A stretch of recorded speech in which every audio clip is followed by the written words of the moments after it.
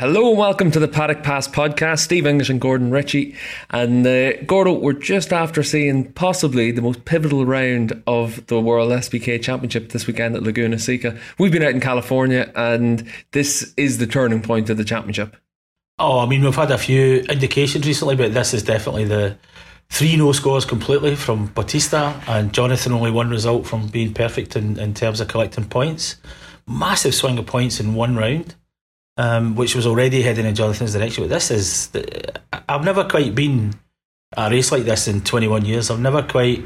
When Bautista went out of that final race, I just looked around the media centre to think, am I actually seeing this? Or, and everybody's just sitting sort of staring at TVs, not knowing what to think. Pivotal is really the word. It's really difficult to see how, even with a 2-month break, someone comes back from what's happened in 81 points, even in a 3-race format. So there's 12 races left, if I can do my arithmetic, which isn't guaranteed. But there's still a lot of races left, but I mean, I don't know what they're going to do because they've obviously had a problem they can't fix.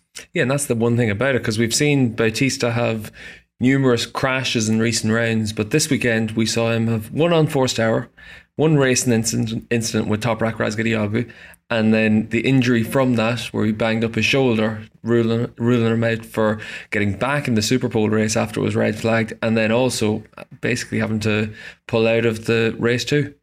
Yeah, and that's another development. Luck is part of racing, and Alvaro may have had 2 good races after the first one, but he had a tangle with someone else, and that injury ended up stopping him even trying to get any more points aboard, even just saying, okay, I'll need something from this weekend and finishing 5th and riding more steadily. But I think the thing for them is that they don't understand why. Alvaro's been quite clear on that they don't get why he's crashing. And then that leaves a lot of space for speculation. Is it the bike? Is it him? Is it something about a particular temperature range? If they don't know, how's anybody else supposed to know?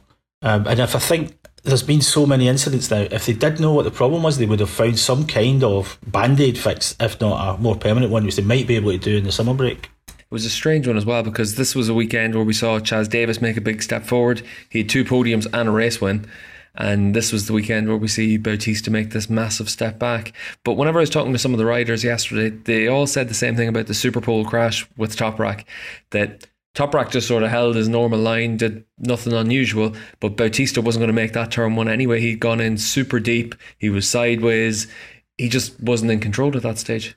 I think he basically just missed his apex because it's such a difficult corner, that first one when you're coming in, first lap, etc. He did seem to be quite far away from the white line on the inside. It's a kind of double left, that corner. It's a strange corner. The approach of it, the going round it, is actually kind of double left. And of course you then have to negotiate the first one in the middle and then go back in for the second one, and that's what caught both of them out. But yes, I think to me it's a racing incident. There's nobody to blame. We've seen incidents like that in the past at that same corner. It is one of those things where you're pointing one direction, you have to heel away over to the left to get to the right direction along with everybody else. And I think Alvaro was a little bit out from the apex, and I think Toprak, just when he came in, he was more worried about the rider closest to him to avoid him, and then suddenly the two came together. I think it's a racing accident, although Bautista, I think, was he thought it was Toprak's basically his fault. Yeah, for me it was 100% racing incident. It's turn 1, 2 into 1 doesn't go. So I think it's just one of those things, and as I say, it's not the first time it's happened there. It's not going to be the last either. Yeah, unfortunately for Alvaro, it's just a continuation on the bad run of luck that he's had as much as anything else. But it did have all the hallmarks of this being the weekend where his championship was gone. But coming into the weekend, he was already trying to push some of the pressure onto Jonathan Rea. He was already saying before the weekend, he said in some of his interviews, nobody expected me to come in and win as a rookie. No one expected me to win the World Championship. So really, I'm playing with house money at this stage. And then as the weekend wore on, after the crash in race 1, he then said to me that the championship is done. Now I can just try and focus on winning races. Yes, I mean, that was even on Saturday he was saying that kind of thing, and on Sunday he double underlined it, that he thinks that's it now. They won't have enough races to come back. It's going to be more difficult for them. It's a big points gap, especially when you've got somebody that's so used to winning like Jonathan. Now he's on a run, and remember what happened last year. he just went away. So that Alvaro and his guys will be looking at it thinking, this. And I think we're now at the stage where pretty much Jonathan can just follow Alvaro home if he needs to. Now, maybe that's not going to happen because we've got the new dynamic of Chaz. If Chaz has really found a breakthrough, then he could be the guy in the middle taking points off Jonathan. It's all possible. So I don't think we're done, but Alvaro seems to think he's done. But again, that might just be gamesmanship. But if I was him, I wouldn't be very happy where I am in the championship. If you were Ducati, you'd probably be pretty happy with where you are at the negotiating table with him at least. Yes, and we've now definitely started that round of who goes where, who stays. I think Alvaro's position in terms of any demands he might want to take has really diminished even over the last 2 rounds. Maybe they should have got that done earlier. With hindsight's a wonderful thing. But yeah, I think each of those guys are looking at each other thinking this wasn't the guarantee that the season started with 14, I think, race wins so far. Incredible. Now they're in a very different landscape with each other. I think Ducati are saying, well, we don't need to either pay this guy or guarantee him this or whatever. And Alvaro's thinking, well, this bike keeps throwing me off. To him, he must be thinking, well, I don't think I'm doing anything too wrong. So, and there are other bikes out there that can win. Maybe he's thinking that way. I think, it's obvious he wants to stay there. I think it's obvious they want to keep him. It's just the deal now is going to be more difficult. And it was supposed to be done here, eh? It was supposed to be finished. We were told in Jerez that Laguna was going to be the announcement date. This is where everything was going to be sorted. And obviously for Bautista, we don't know the full details of his contract, but all the rumours around the paddock are that he's on very low wage and very big bonuses. Yes, he wants to bring his wages up quite a bit. Ducati want to bring his bonuses down.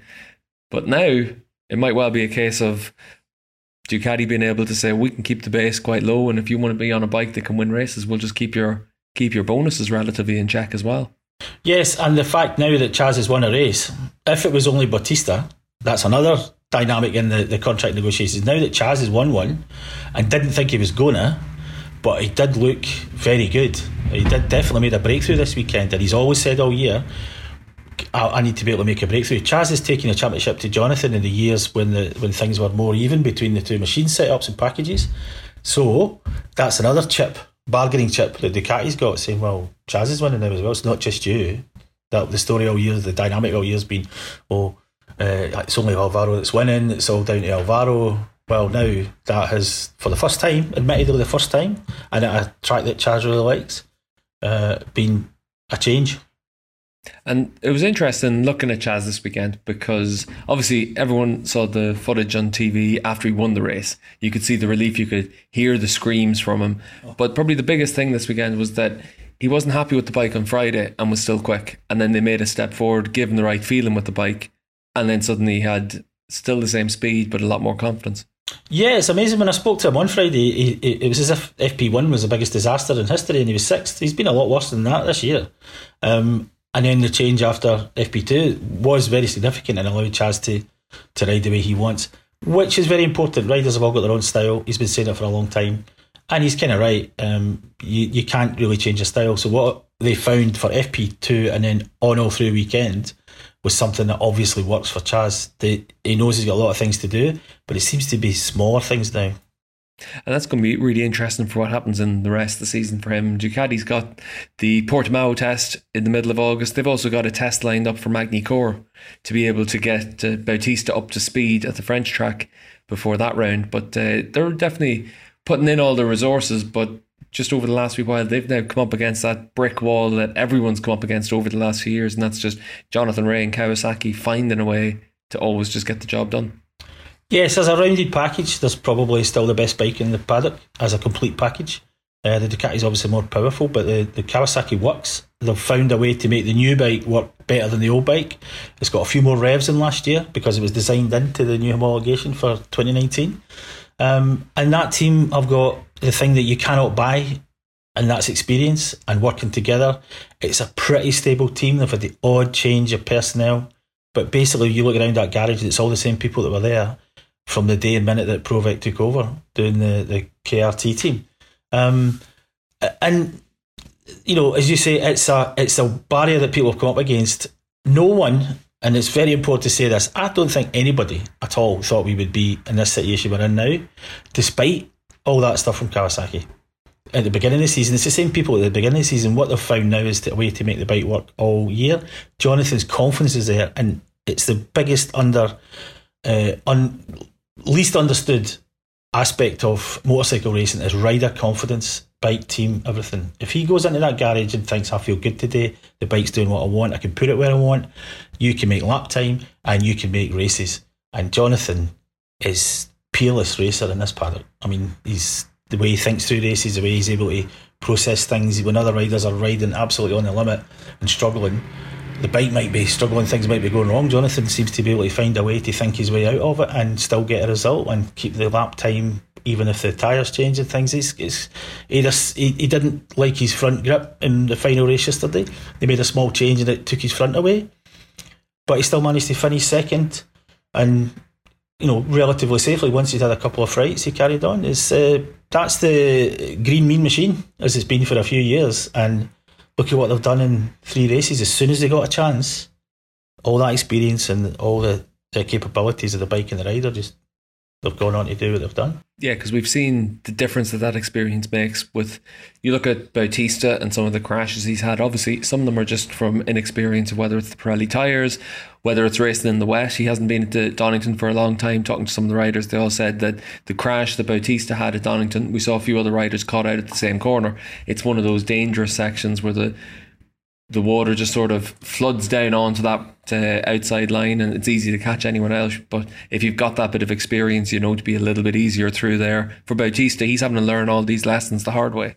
Yes, and it is the hard way. Donington was a particular problem, I think, because there's certain parts of the track in Donington that are just slipperier than others, even 2 feet away. It's a weird place at the best of time, especially with the rain. Bautista's experience is vast because he's been in GP for that length of time. It was an advantage to him when he brought a really high power V4 into the World Superbike paddock.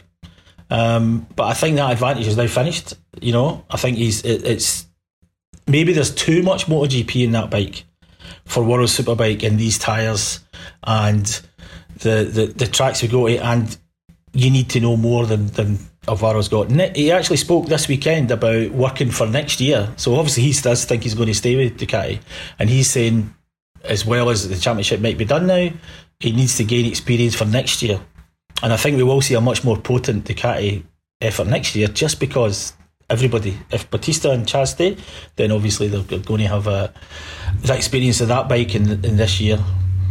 And for Kawasaki, though, you look at the steps they've made through the course of this season. They were pulling the hair out at the start of the year when they looked at the advantage that the Ducati had. We saw it even this weekend, that the top speed advantage and the power advantage from the Ducati is still there. There was one shot of on board from Jonathan looking forward to Chaz Davis. Yes. And even in the slipstream, you could see Davis just gap. So the Ducati still has that advantage, but Kawasaki's found a way to at least put some pressure on Ducati by just having that relentless consistency from Jonathan.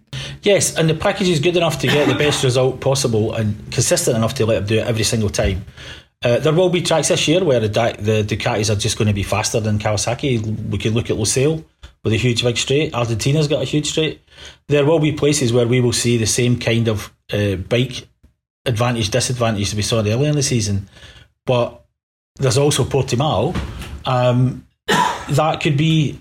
The track's going to make a lot of difference in the run-in. I think I'll be surprised...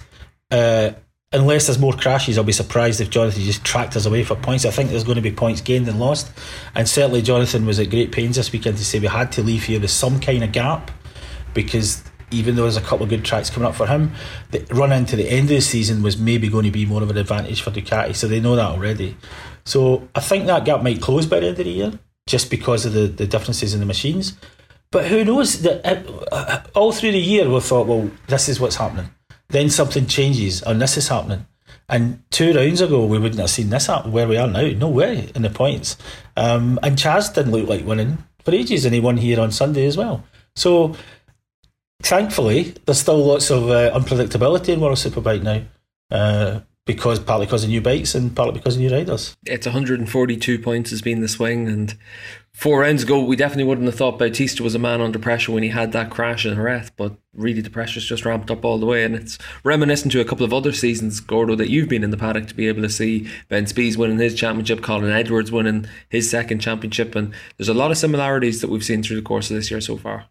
Yes, but this comeback is very, very different from any other ones I've seen before. One, it started earlier, but it's also been much more comprehensive. And the other guy, normally what's happened in the past is that people have eased up, Gintoy coming back towards Tom bit by bit by bit. This has been a really big step change. So that makes it kind of unique. I don't know whether that makes it more impressive or less impressive on the red bike side.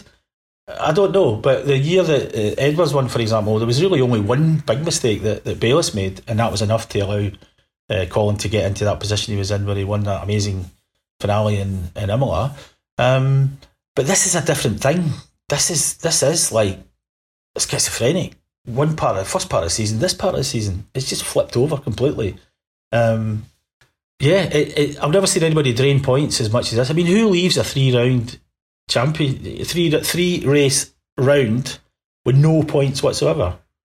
I mean, who does that? It's incredible. The bad luck came this weekend as whatever else, because you wouldn't get 3 races in the same place where you don't score a point when there's like 16 and 17 riders finishing. And it's been a strange one as well, because it's very similar to, if you look at some of the years where Casey Stoner was on the Ducati and MotoGP, really strong, fastest rider out there, leading a load of races, but always trying to win races rather than thinking of the long term, thinking of the championship. It's win races to win the championship, and Bautista looks like he's just completely unable to settle for not winning. Yes, I don't really understand. I mean, we don't know him. I don't know him because this is his first year in this paddock, and I specialise in this paddock. So I don't really know the guy. I don't know what makes him tick. But I would not have been diving up the inside of Chaz Davies in the race where he fell off in turn 5, just about going up the hill. I just wouldn't have been on that line in the inside. After 5 laps, with Jonathan just in front, there were a 3-rider group and probably could have been to the end if he'd played it properly. And I just don't understand why he went in. But he said when he came in he wasn't pushing, etc. But he apparently just done the fastest lap. So it's odd. I think anybody would be just sitting saying, okay, it's not going my way, calm. If he was in 5th place and toiling, you can understand him crashing trying to get to the leaders, but sitting right behind them, I don't understand that. I just don't understand why the necessity to try something like that. Yeah, he just broken the lap record, and then it looked like he just got a really good run on Chaz down into turn 5, but you don't see many moves into 5. There's ripples on the track there. It's actually quite a narrow entry line, and it's another one of those crashes where a more experienced rider around Laguna would know that you have to make that move earlier. Otherwise, you just have to just live to fight another day, try and get your drive up towards the corkscrew and make the move there. Yeah, and also when you look to the video again, I watched the video late last night after having seen it at the time, and he's too far back. He's also just too far back. He's not like he was right in his slipstream and thought, oh, got a wee chance here. He came from a long way back. It just seemed odd. To me, it just seemed an odd thing to happen at that time, and the line he was on, he was just too far on the inside to go up that hill. I was mystified by that more than anything else. Some of his crashes have obviously just been something that's happened, but just a little 1 degree too much, whatever, but not there. Yeah, we saw it a little bit similar with Ray and Davis in race 2, where Ray made his attempted move down into 5, and we saw just how difficult it is to actually get the bike pulled up and still be able to hold on to that position when you get down the inside. He just ran wide, Chaz Davis able to pick him off pretty easily, and even if Bautista had been able to make the corner, it would have just been a situation like that. Yes, and I mean, there's so many different cambers operating into, at the middle and out in Laguna. Almost every corner's got changes of camber, changes of elevation. There's always somebody to catch you out, so there's only a few passing places that are kind of reliable, because all the force of physics start pushing you too wide when you try and overtake into some places. How many times have we seen people go for a pass in turn 1 after going into that slow hairpin and running wide, and the pissing nipping in the second part of the corner? 5's not an obvious place unless you've got a completely obvious advantage in something, braking or electronics or something. And it's a strange place to try and go by. So we get to the halfway stage. Well, we're past the halfway stage of the year. We get to the summer break. So in natural terms, we're at the halfway stage this season. Really, this is where we get a couple of months off. There's the Portimao test, as I said. Ducati are planning a Magny-Cours test as well. I think Tenkate, Yamaha are planning a couple of test days at Aston as well. But when we look at the championship as a whole now, we've seen a really strange year, ups and downs at the top of the standings. Jonathan Ray's been consistent all the way through, and that's been what's gotten him to the top of the standings. Bautista's made his mistakes, but in that fight for third, we've seen lots of riders make mistakes, lots of riders have some bad luck, but suddenly we've got, now with Chaz Davies as a race winner, we've got 5 or 6 riders all fighting for that third in the championship. Yeah, the 3 riders fighting for third immediately now are covered by just not very much. I think it's like 13 or 7 points. But even then behind, you've got Toprak and Chaz. That is going to be fantastic for the rest of the year. It would be ideal for that fight to be for the championship itself, to be for the top 7 to be within 35 points. But that third place fight is just going to go all the way, I think. I don't see anybody taking off in the next few days. Maybe Chaz, if this is really such a breakthrough and he can tame that bike. But that's always been, even in the years when Jonathan's been dominating, that fight for second or third to fourth has been very, very engaging in this championship.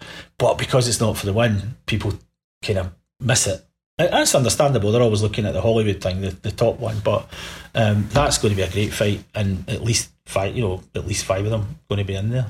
Do you think Chaz has made that step? He said all year, when he finds a setup he can work with, your results will come, and he labours the point. He's a very, very straight ahead guy when he comes to talking about the bike and realities. Chaz, he's not one of these guys that likes to say, oh, if and when, but he really did seem settled on Sunday afternoon with the setup they made. When he got that in FP2, he was able to run with it all weekend. Yes, he likes Laguna, but it's also an incredibly difficult track. And the other thing we haven't touched on yet is that maybe Laguna, when you've got 20 or whatever at horsepower advantage over someone else, is even more difficult for you than the other guy. Maybe you want 20 less at Laguna. Maybe it would be more handy. Maybe they would stress the chassis and the tyres and the rider less if you didn't have that extra push out of corners, which a lot of which are bumpy and off camber and followed by an immediate change of direction. Maybe more power is more difficult. So I think it in a way, we'll find out in the next races, but in a way, if Chaz was able to make that breakthrough here, you have to take the fact that it's one of his favourite tracks, but on the other side you have to look at it as such a difficult, tricky track, and the more powerful the bike it is, I think the more difficult it would be here. So I'm saying yes, I think Chaz will do it. Now the Ducati might be a tricky bike in general for setup, and it might change a lot track to track, but when Alvaro found that window, they didn't move very far out of it and won 14 races. As soon as they moved away from it, it was like, oh right, back in again. So for 14 races it was the right setup.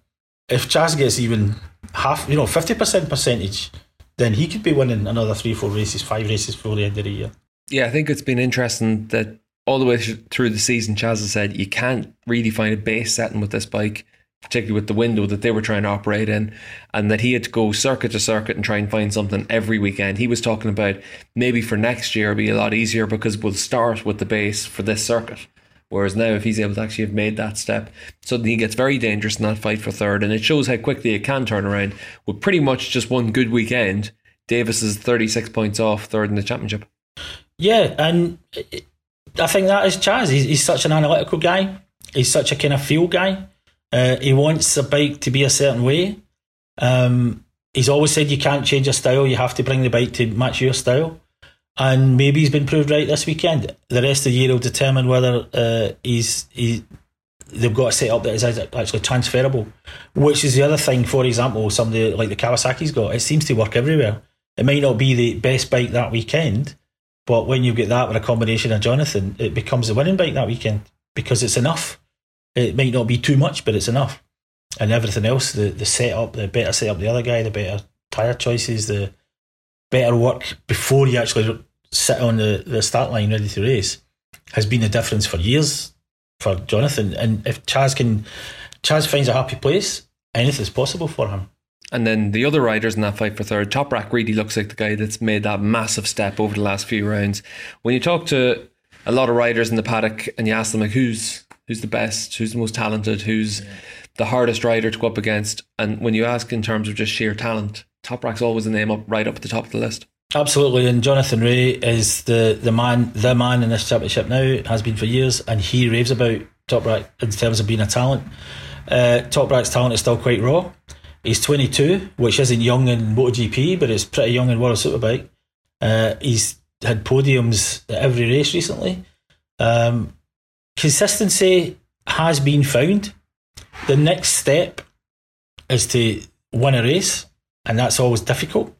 But for him, I think when he just, in the right weekend, he could win a race by 10 seconds.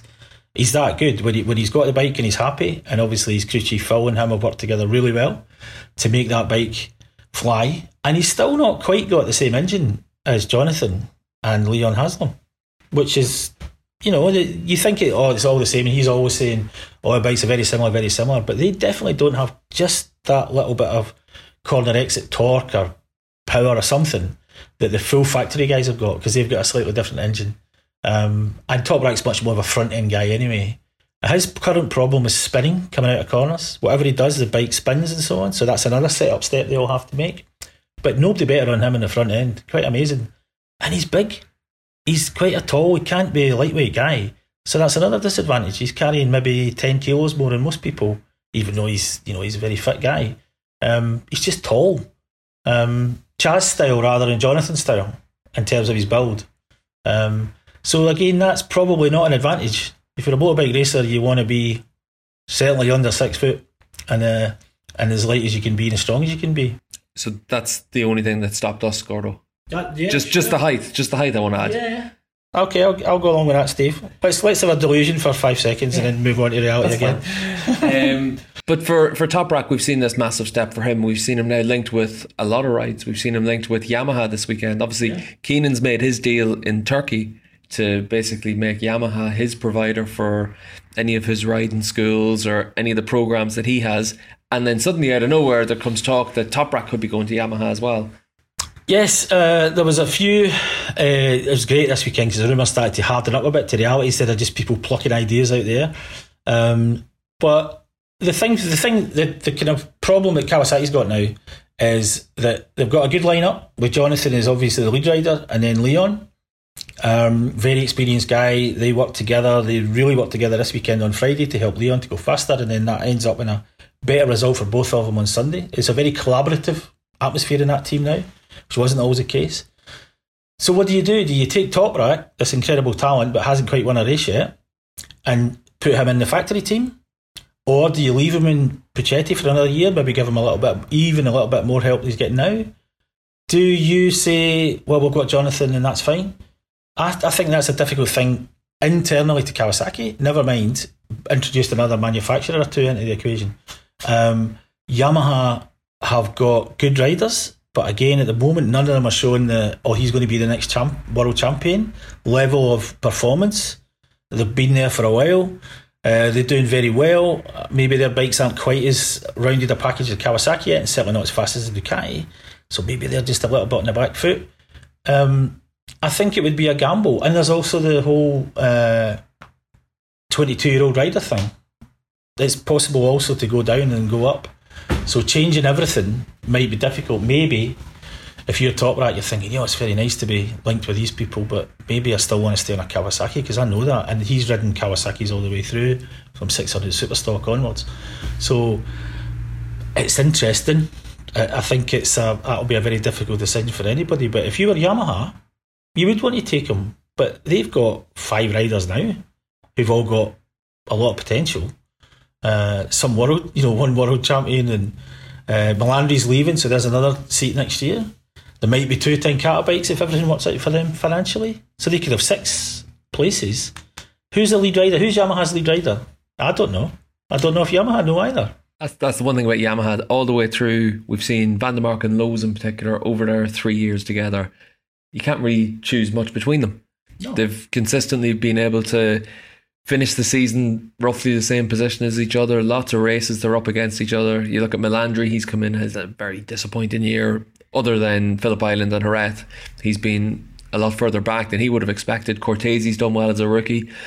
With Melandri retiring, you'd imagine Carrot Casulo's the man that's going to be pick to move up from Supersport, but nothing can really be taken for granted with it. For me, for Toprak, it's quite good to have a bargaining chip on the table that says Yamaha's offered me whatever they've offered me. Get Kawasaki to up their offer to him, and Keenan's obviously always quite keen to be able to negotiate quite strong. But for Toprak, he's a Red Bull rider. Keenan's obviously been a Red Bull rider, wants to keep Toprak in that stable.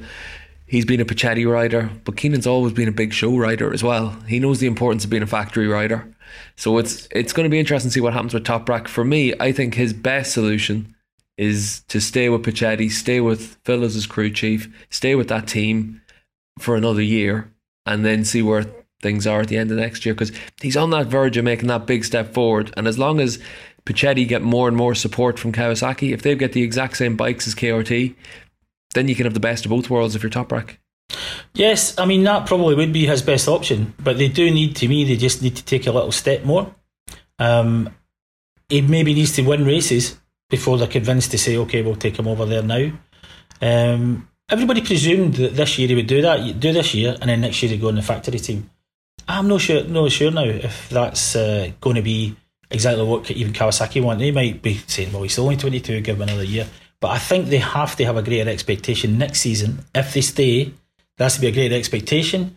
And as you say, how do you manage to achieve that expectation? Well, you give them even more support, full factory engine, whatever. That might be what's the plan is. Maybe we still don't know. And of course, we haven't reached that magic time of the year, Japanese Christmas of the Suzuki 8 Hour, which is where everything revolves around. It's like their new year, isn't it? As soon as the 8 Hour is finished, that's the new year for the Japanese manufacturers to start planning next year's 8 Hour, first of all, and World Superbike and. So we're about to come past that stage, and again, contract negotiations, guaranteed there'll be some riders going to the 8 Hour and signing bits of paper there or making a deal there, because they then get to face-to-face with the person that finally signs the checks. So, I think Toprak is in a fantastic situation of where he can go. I don't think the energy drink thing's quite as profound, because remember a certain Jonathan Rea who through his entire career was a Red Bull guy through the Red Bull Rookie Series, the UK right through, and he was persuaded had to change to another one because it came with the package. It just had to be done. If they can find that for Jonathan, I'm sure there might be a way around.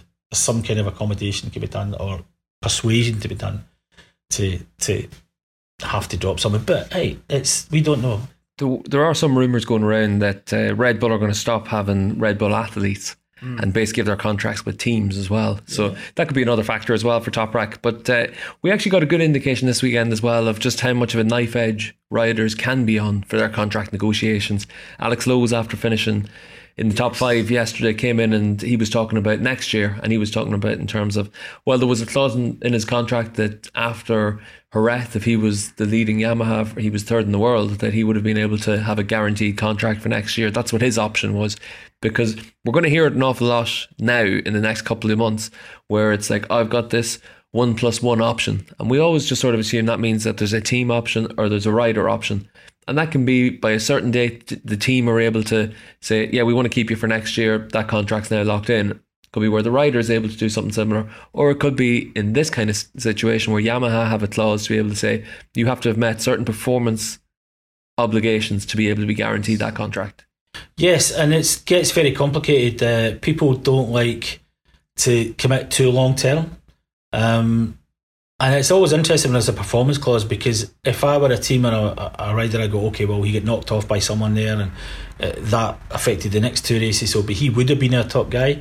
I think it's difficult to do that. It's like one make championships to grow young riders. The guy that wins the championship might not actually be the best one. So the contract thing is incredibly complicated. I mean, I don't know how many pages they're onto nowadays, but it must be a lot when you introduce all these things, and if you get moved on again, the financial side of racing is more difficult now. Not only is there less external sponsorship money around, but people are getting a bit harder with it. We touched on it earlier with Alvaro. I mean, that looks like everything's fantastic, but they're still in some kind of negotiation with each other, which is quite hard. They're trying to save money, he's trying to make money, and it'll be exactly the same for every other contract. I'm not a fan of 1-1. I think you give a rider 2 years security. I think that's what you should do. Unless, and have a bottom layer of that. If you're outside the top 10, you're finished. And it's interesting as well because this comes on the weekend where Chaz Davies, a rider with that guaranteed contract for next year, finally makes that big step forward with his bike. Yeah. So for all that you can see through the course of a season, there's always the chance for things to turn around. And you mentioned it there about what happens if you get knocked off by another rider, and that's pretty much exactly what happened with Lowes. He has that crash with Jonathan Rea in Jerez, and then suddenly you go to the next race, you're trying to make up for it, and then you've had 2 crashes in a row, and suddenly you go into the third race of the weekend and you're trying to make up for everything. And then you go from having the potential of being able to be podium man in all 3 races to coming away with 2 or 3 points that weekend.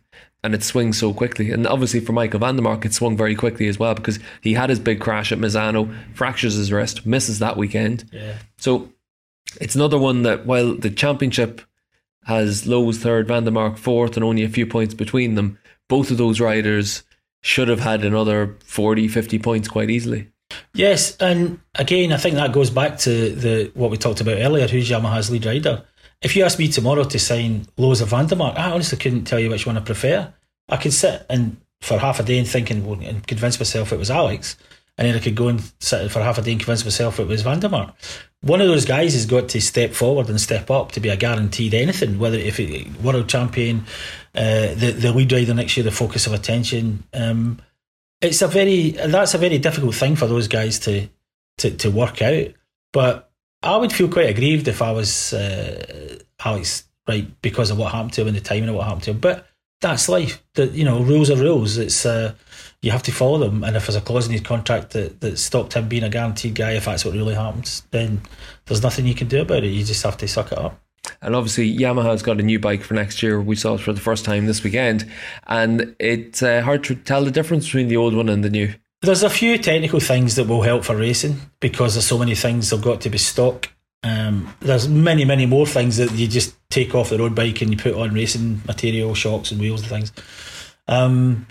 So it's difficult to see if that's going to be enough. It's certainly not going to be we expect a mega Honda next year, even if it's still a more conventional non-V4 or whatever. It does look like it's going to be a mega bike. The Yamaha is definitely evolution, not revolution. It might be, although it certainly seems to be, when you look at piece by piece what they've done, where the injectors are, where the butterflies are, all these things tend towards racing. This is going to be a better thing for people to work with on a weekend, different head. There's lots of small upgrades on it, but it still looks very much like this year's bike with a few racing mods, because we're now racing stockers more than we've done ever in the history of the championship. You can tune them in some ways and you've got to leave them alone in others.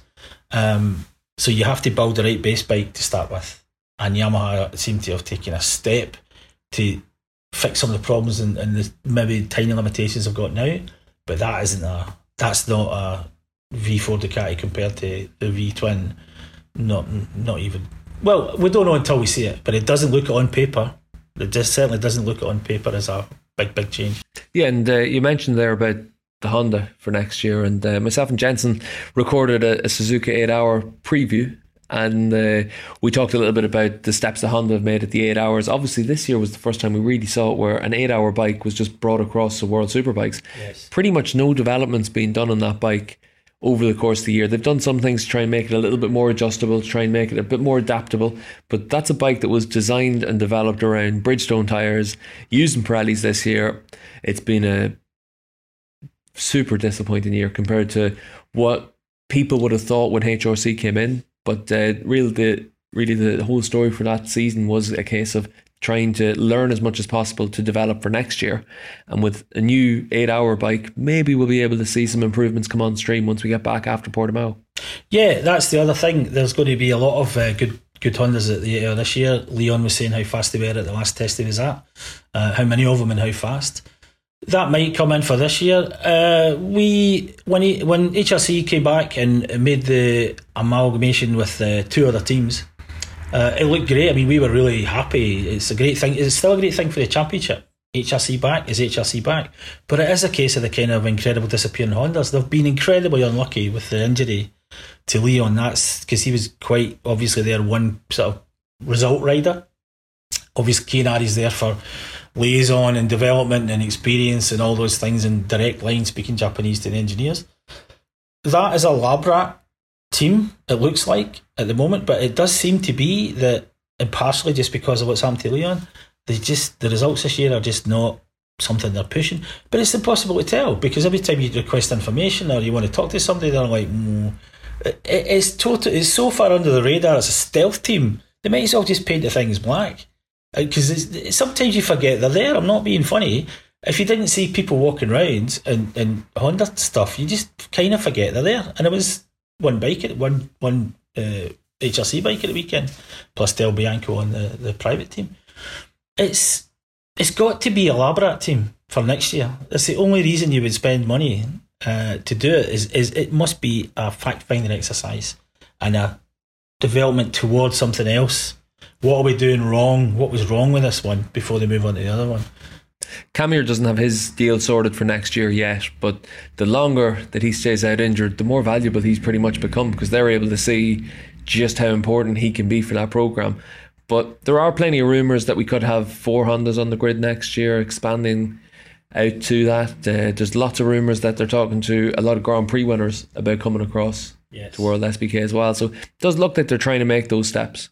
Everything's predicated towards next year. That, I think that's the whole point of this project. It could be fantastic for Honda next year.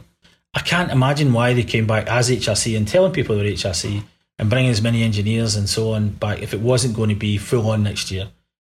We expect a full assault from Honda, but Honda are a peculiar company.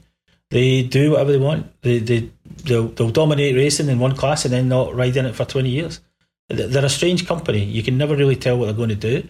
There are many, many layers to the onion that is Honda, and if someone changes their mind, then they won't. But I think they're going to come back full on next year. We need it. It's important for when we've got fewer manufacturers this year than we had last year.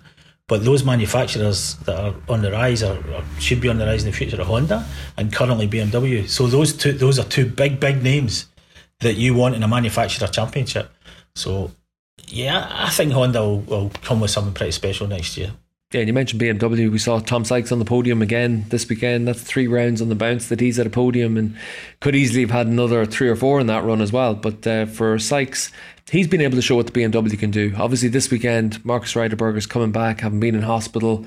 He's had his tonsils out. He's had horrendous flu and lots of different ailments. But for Reiterberger, he really looks like he's just hanging on by his fingernails. Yeah, he's such a cool kid. He's a lovely guy. But maybe, and it's only a maybe, you never can tell. It's racing. Things change. But at this point in time, it does look like he's reached a limit. His riding talent has a limit. And he's at it now. Maybe he needs to have much cleaner seasons to let him develop thoroughly. But yeah, you couldn't make a greater contrast between the fortunes of Tom and Marcus, who is the German guy in the German team. They're not going to be... There's no way he's going to be sidelined or not helped.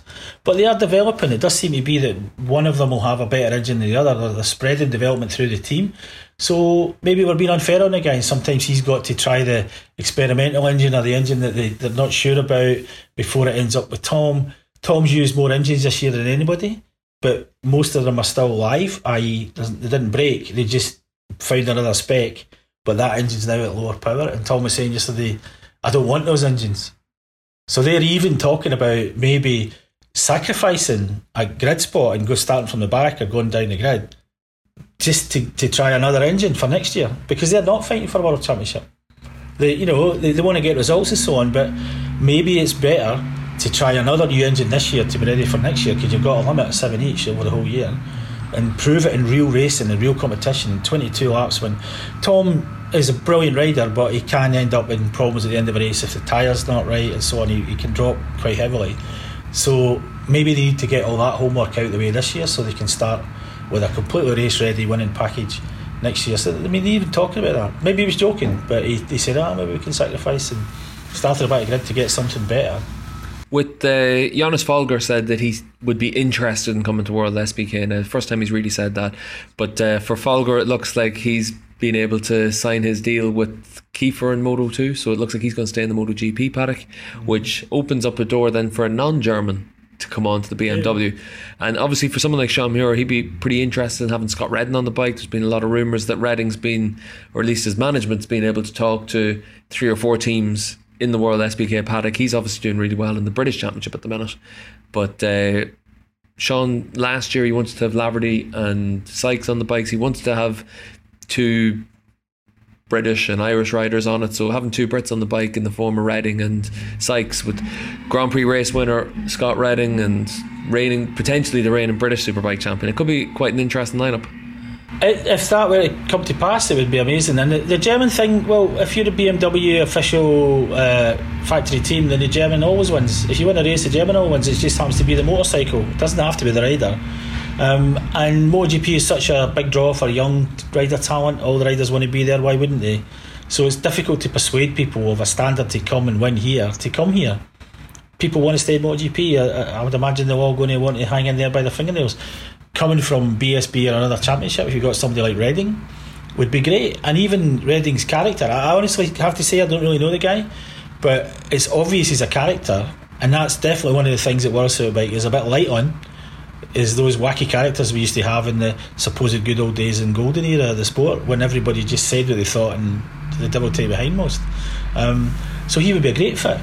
The nationality thing, maybe we're just going to have a lot of British riders here, because there's only going to be a couple or 3 of them going to get a chance in the big rides in GP at any one time. So maybe we're going to have to have quite a lot of British riders here, because MotoGP is full of Spanish and Italian guys, and the best of every other nationality generally. So something like Redding coming over would be fantastic. The nationality thing in World Superbike was never a big deal. It's not like British riders get rides here or got rides here because they were British, because Foggy led some wave. It was because they just couldn't get any MotoGP in any numbers. So that whole wave of them that came over from Jonathan and Crutchlow and Sykes and so on, they came to World Superbike and stayed there because the opportunities weren't there in MotoGP, even for somebody like Jonathan. So just before we finish off, Gordo, we mentioned Eugene Laverty there as well, and he obviously had to ride through the pain barrier this week again, was able to qualify inside the top 10, get to the flag, and at least get himself back out there on a bike again. And he's another rider that over the summer break, he's going to have a lot of tough calls to try and make to see if he's able to get something sorted for next year. He's been incredibly unlucky this year, but people don't win as many races as he did, still semi-recently, without having an awful lot of talent and experience and everything else. To me, there's going to be, if what we believe is true, there will be no shortage of podium-capable motorcycles next year. There could be 6 Yamahas next year. I don't see any problem for Eugene as long as his fitness and his health is good. I think he'll be able to get a good ride next year, whatever it may be. He's had such an unlucky season, and pretty much not to do with him. I think he's just had too many technical issues, set-up issues, etc., and as a result, injuries. And that was nasty. I mean, that wrist injury he had in his right wrist was really, really nasty. That was a bad one in multiple places. That's not a good. That everything you do in a motorcycle ultimately goes through your right wrist, stopping and going. You know, you're braking your throttle on the same hand, and that's the one that's a mess with him. So maybe he's not going to be 100% even to the end of the year. He's got 2 months and he might be fine. But he came back too early in Donington, obviously, and he still wasn't 100% at Laguna. But now he's got 6 weeks till a test and 8 weeks till racing. He's got plenty of time to get back. But these 4 races at the end of the year will probably be the most important ones of his career. Yeah, because if you look at the season so far, he's had technical problems on Phillip Island. They had an issue with the tyre warmers, went out, and I think the wheel was pretty much spinning around, or the tyre was spinning around on the rim for both races. Then you go to Thailand, you've got the brake failure, you've missed those races. You go to Aragon, you're on the pace, in the fight for the podium, have a crash, but you think, don't worry about that. We're in the fight, it was worth having a go. And then suddenly you go to Assen, it's freezing cold, it's snowing, you're not able to get the most from the bike, and then you have that massive crash in Imola. So it really has been one thing after the other that could have turned very quickly into a really strong start to the season, and instead it's been a really tough one. But and it got worse, didn't it? It didn't even get better, it got worse. It hasn't been improving. Yeah. It's got worse. But luckily for us, Gordo, things will improve because we're now on our summer holidays. What's your plan between now and the Portimao test? Go home and fix a million things that I've been trying to fix all year. Try and ride my motorbike more. Avoid the midges. Avoid the rain. There's rain in Scotland? There's rain. This time of year? No, you wouldn't believe how much it rained the last time we went up north on bikes. But anyway, that's another story. It's the best place in the world to ride motorcycles when it's not raining. But it's Scotland, so it rains quite a lot. No, I'm looking forward to catching up on a lot of things. I am going to the Portimao test, which I'm really looking forward to. Glutton for punishment. We just finished the whole run of races, and I'm looking forward to that. But I think there'll be a lot of interesting stuff going on there. But basically, I'm going home to take care of some aspects of business, enjoy my family life, walk my dog, and enjoy the sunshine in Scotland. That one day sunshine would be really good. It would be great. Yeah, it will be quite a rarity as well, Gordo, because I won't be at the Portimao test. Woof. Well, I survive, Steve. I know it'll be terrible, but I got double booked to go to Silverstone for the GP. It's on the same weekend, so I'll still be at a racetrack. So at least there'll still be some similarities. But it'd be strange not to be at the Portimao test. Yeah, I think it's going to be great. It's such a great track, such a friendly place. It's one of those kind of, because there's holiday resorts everywhere, it feels like a holiday, but I think there's going to be a lot of people working awful hard in those 2 days to make sure that the end of the season run-in's going to work for them. And you get so few testing chances now. It's not like it used to be. You could go anywhere, you could go to Australia in January, not allowed. So these official tests are really important. And there's no sandbagging, there's no kidding on. Everybody's got transponders, they're all going to see how fast they are. It is like a mini race weekend. It's a strange thing, testing now, because everybody takes it seriously again. It becomes quite intense. It's actually sometimes more difficult to speak to people at tests than it does at races, and in theory it's all open. But I'm looking forward to it. It's going to be... Yeah, while the teams are working hard, no doubt you'll be working hard as well, Gordo. So thanks for joining us on this week's Paddock Pass podcast, looking back at Laguna Seca. Pleasure. And thanks for listening to us on the Paddock Pass podcast. If you want to follow us on social media, follow us on Twitter at the Paddock Pass podcast. And you can follow us on Patreon at patreon.com/Paddock Pass podcast if you want to try and support us on the podcast. We'll have a lot of unique content going out on the Patreon page over the next couple of weeks as well. So thanks for joining us, and until the next time, Steve English and Gordon Ritchie signing off from California. I think it's time to probably go get ourselves a nice cup of coffee, Gordo. I think we need one. Keep us awake.